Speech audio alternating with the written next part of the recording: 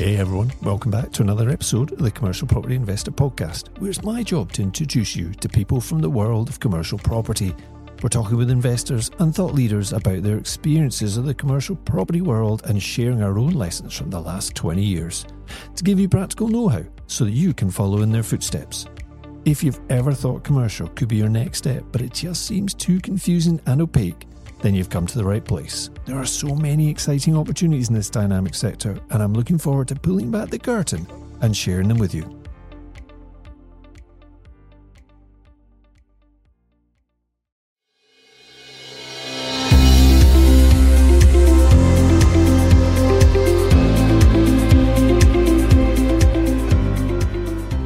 Thank you for joining us for the latest episode of the Commercial Property Investor Podcast, and I'm your host, Jerry Alexander. If you've been busy investing in residential property but want to find a way of scaling up and creating higher cash flow in commercial property, then this could be the very thing for you. This podcast show is here to support those who are looking to make that step into commercial property, and maybe you already have done so, but you want to listen to different strategies and learn from others who are doing things in this big marketplace. So some of these shows are solo shows where it's just you and me, and I discuss some of the things that I've learned along the way, and then other shows are a mix of different interviews with some other successful investors who give us some of their insights and experiences into developing their own specific commercial strategies. I really enjoy the interviews because I learn lots of different things from our guests, but I also find the solo shows quite therapeutic, and of course they force me to think hard about what we actually do so I can articulate it to you. I've been inspired by a few questions over the last few days by some excited investors that I'm working with. I'm planning on recording a number of episodes relating to the steps taken whilst purchasing, redeveloping and letting existing buildings into cash flowing assets, checklists if you will. And we've got students at different stages of that journey right now. Some are still looking or are being a little frustrated and not finding the right property yet. Some have had offers accepted and are moving on to that next stage, while others have just got the keys, or they've done that first one and they're moving on to the next one. It's exciting to see, and it's great to be able to offer them support in whatever way I can.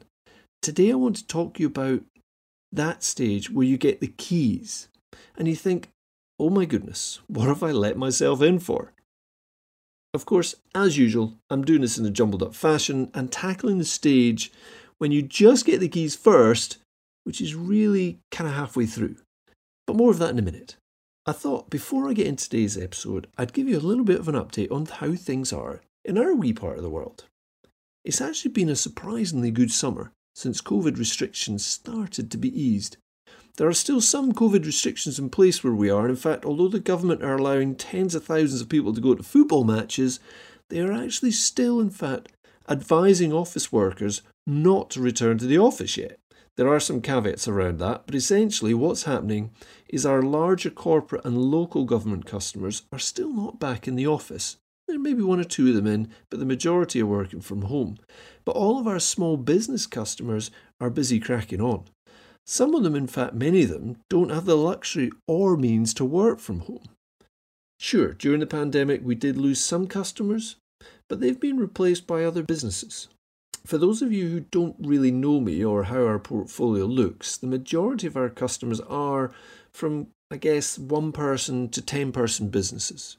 We do have some with many more staff, and we do have some customers that use our facilities on a part-time membership. So they're just one person, a solo entrepreneur, and they don't even use the space full-time.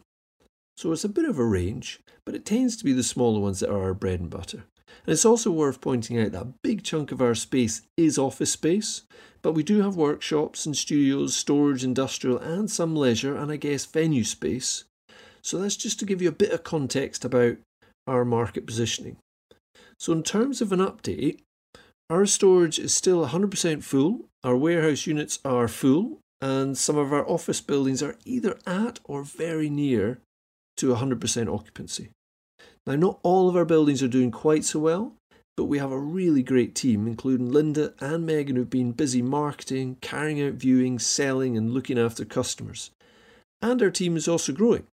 with Rebecca joining us over the summer and doing a sterling job as community manager at our Dundee project, the Flour Mill. And this last weekend, we actually had a wedding take place in the, let's say, retired jail yard at our courthouse building. It went really well, and it seems everybody had a great time. And a few of our buildings have more than just meeting spaces. I would call them more venue spaces, where we can provide customers with a unique environment to run their events, whether these are maybe training sessions or weddings, of course, and special occasions or birthday parties and so on and so forth. It's actually an exciting part of our business that brings energy to the buildings. So I'm conscious of trying to incorporate that into each of our newer developments where we can.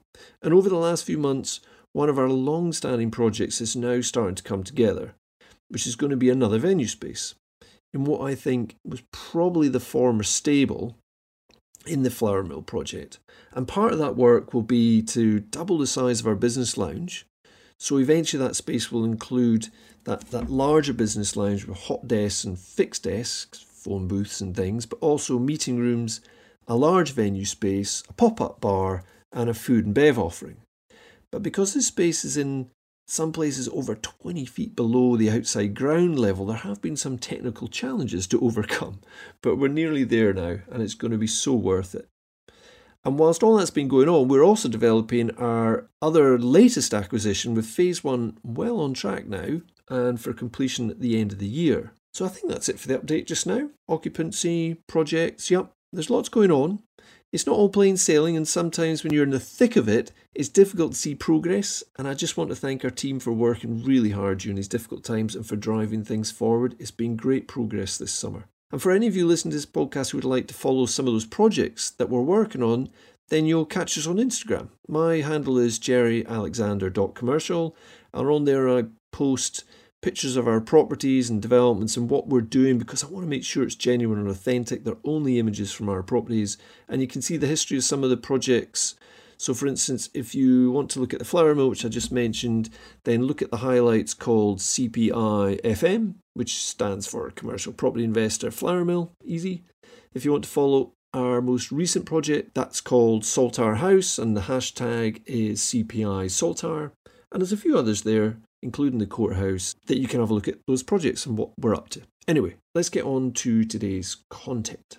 Because I've worked with quite a few new commercial investors who have been seeking that first building, I've had the pleasure of seeing and hearing that frightened sense of, help, what do I do now, when they actually acquire one.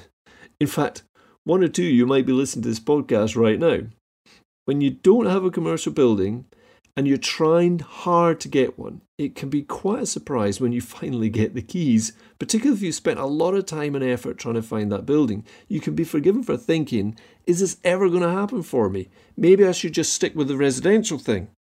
Subconsciously, you might have resigned yourself to the fact there are no more deals to be done. I'm too late to the party, this will never happen for me. So you just go through the motions.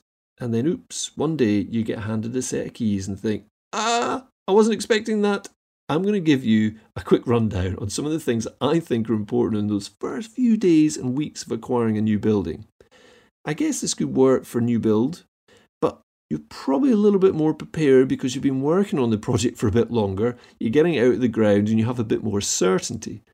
It's also worth pointing out, this is really for somebody who's looking at a multi-let property, but some of it will be relevant for single lets too. The thing about buying a new building is until you get those keys, you don't know for sure that it's going to happen. And when it does, it can be a bit of a shock sometimes. So this checklist won't cover everything, but when you get those keys in your hand and you're wondering where to turn to, maybe this list will give you a helping hand. It's all about timing, right? So for you, this may not be relevant right now, but it's good to be prepared. I think the first thing to remind yourself, though, is stay calm. Nothing's going to change overnight. There are very few things that are absolutely time critical. Of course, all of them will need doing, so they are important, but there's no point going into panic mode about all of it. In life, almost all of it is small stuff, even when at the time it doesn't seem to be. Now that's the mindset bit, or the level-headedness part that we really need at those times of pressure, but most of this list is actually the practical stuff. And I love lists. They can take your mind off the sense of overwhelm, whilst you concentrate on getting the necessary things done. So let's get stuck into the checklist. Now, the list will be different for every building, but there will also be some common items there for all buildings. So if you're lucky enough to have just been handed the keys to a new adventure, then when you go through this list, do so with the context of your property location, property type and current state. So for example, if your property is in a rundown condition, completely vacant, unprotected and in not so good a location, then security may be really high up on your priority list. And security, of course, has a sub-list all of its own. So I can't cover every eventuality. Now, we've got the small print out of the way, let's get stuck in. So the first one I've got on here is, did you actually get insurance in place? Some of you may be thinking, of course I did. And if you've gone for a traditional lender where you've got your finance from, then they will have insisted on it. You wouldn't have been able to buy the property without it. But if you've ended up buying it cash, it might have slipped your mind. And if so, get it covered as quickly as possible. You can get insurance put in place on the same day. It's amazing how fast they can do it. But sometimes it slips people's minds. The second one is, when you get the keys, you might want to consider immediately changing them. Is it likely that there are lots of keys in circulation, for instance? Was the building used by lots of different people and therefore you need to change the locks, or at least the external one? And we sometimes do this straight away. On another occasion we felt it's not been immediately necessary. You see, with multi-let buildings, it can be a good policy to change all the locks to the same system, so that you have effectively a master system where you have individual keys for each unit, which won't allow you to open other units, but there is a master key for you and your team. So if that's something you're looking to do long term, maybe it's just the external unit or external key you need to replace, and then in time you'll be replacing the others with a master system. But it's important to have a think about that at the start. You don't want to go halfway through and then suddenly think, do you know what, I need a master system. And then you have to take all those new locks out and do all of it again. So the third one is, check for leaks. Is there any more damage since you last saw the property? What do you need to have fixed as soon as possible to prevent more damage? And it's not just leaks. It might be a broken window or a loose door, something that's likely to lead to more damage. Let's put a stop to that as quickly as possible. So the fourth one. So something else to do on that first day is check the meters. So you're thinking, sure, right, this is the same as residential. I go and check if there's leaks. I go and make sure I change the locks. I've got insurance in place. And now you're talking about meters. Yes, of course I'm talking about meters. Yes, you need to check the gas and the electric. But did you know you maybe need to check the water meter? It's likely to be out in the street. Get them all read, take photographs and try to get in touch with the relevant providers. And depending on what country you're in, these things will operate in slightly different ways. Even if you're in different parts of the UK, sometimes these things work in different ways. But it's important to make sure that anything that's involved in either a supply of a utility or indeed perhaps something to do with solar, because that's obviously becoming more popular, solar or energy production, that you take immediate photographs of all those meters, so that when the time comes to have that discussion, there's no dubiety about what the number was when you moved in. Now the fifth one, let's check to see if the water's still on. And if you have a wet heating system, is it still charged or has it been drained? So what I mean basically is there lots of water in all the radiators and in the pipes? I remember a few years ago we had a really, really hard frost from, I think it was late November through to January. And it was so hard that I've looked at buildings since then that had large cast iron radiators, these real solid, take a bullet things, that have blown up. Parts of them have blown off the radiator and hit the ceiling because the system was still wet, full of water, and the frost came and froze them solid. And they just cracked and bits flew off. It's amazing. So you don't want that happening. Check if it's been drained. If not, maybe you need to drain it down, particularly now that we're coming into winter months, of course, and you maybe need to make that decision about, am I going to drain it down or am I going to get everything tested and get the heating back on as soon as possible? And of course, that does lead on to another thing, which you need to get the heating system checked. And the last thing you want to do is turn the heating on and burn a pump out or something because there's not enough water in the system, because they are expensive to replace. So get a professional in, get it looked at, and decide on which way you're going to go. So the next one is, for that first day, is take a walk around the perimeter. You're now responsible for this building. Is it safe? Are there any loose materials like gutters or stonework or fencing? Is there any overhanging trees or vegetation? What is a potential risk for the public or your building, of course? Identifying these things early on can help you plan priorities. If you bought a building that's been vacant for a while, then the chances are, because the process always takes so flippin' long, it's probably been a fair time since you've actually been in it and inspected it. So it's important to go in and just check that things are kind of similar as they were before. But often the maintenance kind of gets left by the seller, particularly during those latter stages of the sales process, because they feel that this isn't mine anymore, it's going to go soon, I maybe don't have to spend any money on maintaining it. Okay, now I'm going to move on to other things that don't have to happen on that first day, but are some of the other questions that I've been asked. And these involve things like internet, signage, security measures, marketing, and things like development spec. What should I choose? And so on and so forth. So before you get the keys, hopefully you'll spend a bit of time researching the market to see what might be possible. But now that you have the keys, it changes from theory to actually really defining what your customer wants. And the only way to do that is to attract some potential customers. So for me, this is one of the really critical things to work on early on in your redevelopment, just during those first few days. So the first part of that is, depending on your site, I get some signage up pretty quick. The building doesn't have to look pretty, the interior doesn't have to be finished, you don't have to have carpets and luxury fittings. You just need a sign to say coming soon. And you might say workspace or studio space coming soon, or if you're developing a single unit, it might be industrial space, retail space, whatever it is. Put some details on the sign, but try and keep it really simple. You don't want to attract people with a really narrow, specific set of kind of criteria or specific product sell, because you want to try and get as wide a number of inquiries as possible. Because if you're really specific, then you might preclude the real market for your type of building. And that would be a shame. So you need to try and keep it quite generic to try and attract people in to get those inquiries, to work out what it is you're really needing to develop. Now, part of that early marketing, of course, could be creating a Facebook page, potentially, not always. It might be developing a website specific to that building, depending on your overall marketing strategy. You may have other sites where you add this on, but you need to make it visible. Or you could just be engaging with a broker, whether that's online or local, particularly if it's a single let, somebody who may have better connections in the market to help find a tenant for you. And they may put a sign up, of course, and they may advertise it on the internet. It's all going to cost you money. But that's not the only way to find customers. And as we all know, sometimes handing responsibility over to someone else doesn't always get the results you want. So you've really got to monitor that one because it is critical, that whole marketing thing early on. And the thing is about the marketing stage is you can kind of leave it because you're getting into all the nitty-gritty. If you're somebody who really likes getting involved in all the practical stuff and watching the site come together and all that sort of thing, it can be easy to be distracted by the day-to-day that's going on with redevelopment without really engaging with the outer world and finding out exactly what people are looking for. So it's all about testing at this stage and finding out what's going on.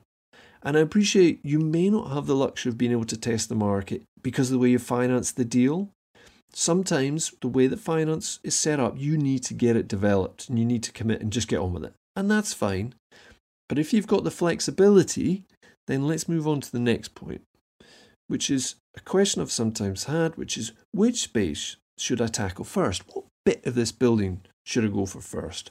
And if you're approaching it with that flexible development plan, then the key bit to start with is the main entrance, the toilets, some kind of T-point, I guess, and a single or maybe one or two lettable units. As I mentioned before, I've done viewings in spaces that don't have walls, and they sometimes don't even have a roof. But ideally you'd have a finished product that you could show people, particularly if the building's not in a great state, so they can understand what the spec could be like. And I'll come on to that spec in a minute. But the key thing about this flexible approach is that you're not committing to redeveloping lots of space without necessarily having customers in mind.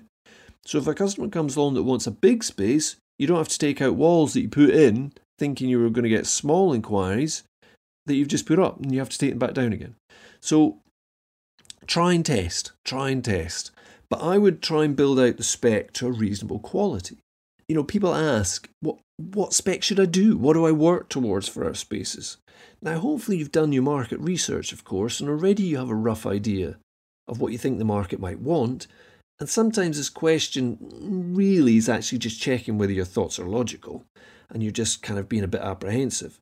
And I would make sure that the first space or spaces that you develop are of pretty good quality spec, because you can always start at a higher price and come down if you need to. If somebody comes along and you discover, look, this market's just not happy at this price point, but it's really difficult to start at a low price and then try and work your way back up. It takes quite a long time. So a big part of the spec is, how do you differentiate yourself from the competition? And depending on where you are, the competition could be a very basic standard format unit on a lease, not service space, if indeed that's what you wanted to do, or managed space. And a lot of the time when it's a single let, the agents, certainly those around me, will tend to say, leave it, don't do anything to it, the tenant will pay for the fit out. And in fact, quite a lot of commercial, I say quite a lot, there's not really many, but some people in commercial will say, tenants pay for everything, it's a glorious asset class to be in, you don't have to pay for anything, you just get the tenant in, they pay for all, and then they pay your rent and you sit on the beach. And that might be correct for some, but it doesn't mean that you have to do the same thing as everybody else. If the local market's quite stale, then this is your chance to change the offer and really differentiate yourself. To try and push the market rate up by offering something different, not the same as everybody else. So moving on to utilities again, number 10 here. We spoke about utilities right back at the start of the list, but a key utility these days is actually internet provision. And it still takes time to get a decent internet connection into a property. This topic is at least a whole podcast on its own. So for instance, should you get copper ADSL lines? Should you get FTTC, which is fibre to the cabinet, but it still has a copper tail coming into your building? Or should you have full fibre, a leased line, where you're connecting directly into the network? And all of these, of course, have different price points. And then the service level agreements, and quality, and the quantity of static IP addresses, etc., on the list goes. The key thing about the internet is it takes time to get it installed, particularly if you're looking at fibre, proper fibre that is. Typically a lease line can take at least 3 months, but sometimes we waited a lot longer. So this needs to be thought out and tackled fairly early on. And even if you look in your building and there's 2 or 3 leased lines evident that they've been there before, it doesn't necessarily mean that the next provider will come in and use them. It drives me nuts. You ask a provider to give you a price, you get the right price, you go with that provider, they can't use any of the infrastructure already, and they have to come and dig another flipping hole and put another lease line in. It's a pain. But that just seems to be the way the industry works right now. But it's important for you, if there's a timeline and you're going to be turning this project around quickly, to get that on the list quite high up, because those are things that you have to wait for. It's on the critical path, really. And the next thing about the internet, of course, is what is it you're actually going to provide? Is it going to be by Wi-Fi throughout the whole building, or a hardwired connection with Cat6? Now, whichever one of these methods you are thinking about, you need to think about it early on, and you need to think about where you're going to put a switch or a router, your kit basically, where you're going to wire all this back to, whether it's Wi-Fi points or hardwire points. You need a space somewhere that's under lock and key where you have those main pieces of kit. Now, do you have to think about this in the first week? Not really. But as soon as you start bashing holes in walls and running cables, they're going to have to go somewhere. So you need to think pretty early on about where you're going to have that. So I'm conscious of time, and I want to try and wrap up this list reasonably quickly. And there are plenty more things out there, of course, which we could cover, like electricity provision and how many sockets there are, and radiator positions and heating provision, and all these things that do need to be looked at. But really, this episode is more about those first few days or a week or so after you've bought the property, to make sure you've taken off some of those vital things, ticked off some of those vital things. And one that I mentioned earlier on was security. So as well as making sure the place is locked and secure, you may want to be looking at CCTV to ensure it's that little bit more protected. You might be lucky there's actually some there, but even if there is, it's really important to get the highest spec you can afford, because the picture quality is getting better all the time and it needs to be good if you ever need to actually go back and use it. 12th one I've got on my list here is a big part of building security is actually the fire alarm system. Is there one in the building you're buying, and does it actually work? Important you try and get this tackled fairly early on, isn't it? So you probably need that checked over. And the security alarm and the security cameras and the fire alarm really should be connected back to a monitoring service. Again, depends on where you're at and what stage the property's at. And you have to make a judgment call based on the building type and whether it's single let and whether you need to have these sorts of things. But they can be really critical. Obviously the fire alarm is important, and a security system, and I would say CCTV. But getting a company to monitor it is also really important, and it does help with your insurance. It will reduce your insurance premiums a bit if you have these things in place. Now the last one I want to throw in the mix here is about VAT and what business pays for what. Now I'm not a tax advisor, so I'm certainly not giving any advice. But if you're moving from residential into commercial, the chances are you've probably not dealt with VAT very much before. You certainly can't charge it on to customers. But it's different now. This is something you need to work on before you really start investing lots of money. In the UK, if you want to charge VAT, value added tax, for rent of a building or space, then you need to elect to tax the building in order to be able to do it. Now, there's a little bit of dubiety about whether a licensed space is technically renting or providing a service, but if you're going to be investing quite a lot of money in a building, then you may want to claim your VAT back. In order to do so, you need to make sure you do it in the right sequence of steps to ensure you're not going to pay more tax than you need to. For those of you who are thinking about having a holding company and an operating company, you may not have VAT on the forefront of your mind, and you might not have to register both. But it's really important to get that advice, and it does depend on how much you're going to be spending, and it also depends a little bit on how many customers and what type of customers you're going to be getting in. And I do appreciate that lots of our listeners are outside of the UK, so you may have an equivalent tax or you may not have this at all, but the chances are you'll have your own little nuances in your own market and you'll need to get advice on it. It's actually really important when you're spending that money on redevelopment, how it's deployed and how it's accounted for, because actually it can have big tax implications. So try and ask probing questions from your advisors and try and ask them to describe to you how spending money on different parts of the property, whether it's capital or whether it's maintenance, and how that affects your tax position. So there we go. That's my first stab at one of those checklists. Hopefully it all made sense and I didn't miss too much out. Like I said at the start, we'll be getting this written up and provided for you on the website. If you want to check out the website, it's all the usual W's, commercialpropertyinvestor.co.uk, and we'll be able to provide that form on there. Hopefully it'll be there by the time this podcast comes out, that you'll be able to download and use yourself. And while you're on there, on that website, you will see some other things that we offer and some of the video content and as well as blogs to help you on your way. If you've enjoyed today's content or some of the other information that we've provided, then please take a moment and leave us a review. Go on, you know you want to. Just click on the platform you're listening to this podcast on right now. Click the review button and give it a star rating. Hopefully a 5, please. And just a few positive words. You'll make me very happy. But it's not just about my ego. It's about lifting the profile of the podcast so we can reach more people and help others get started in commercial property. So thank you so much for staying with me to the end. Have an awesome week in commercial and we'll speak to you again very soon.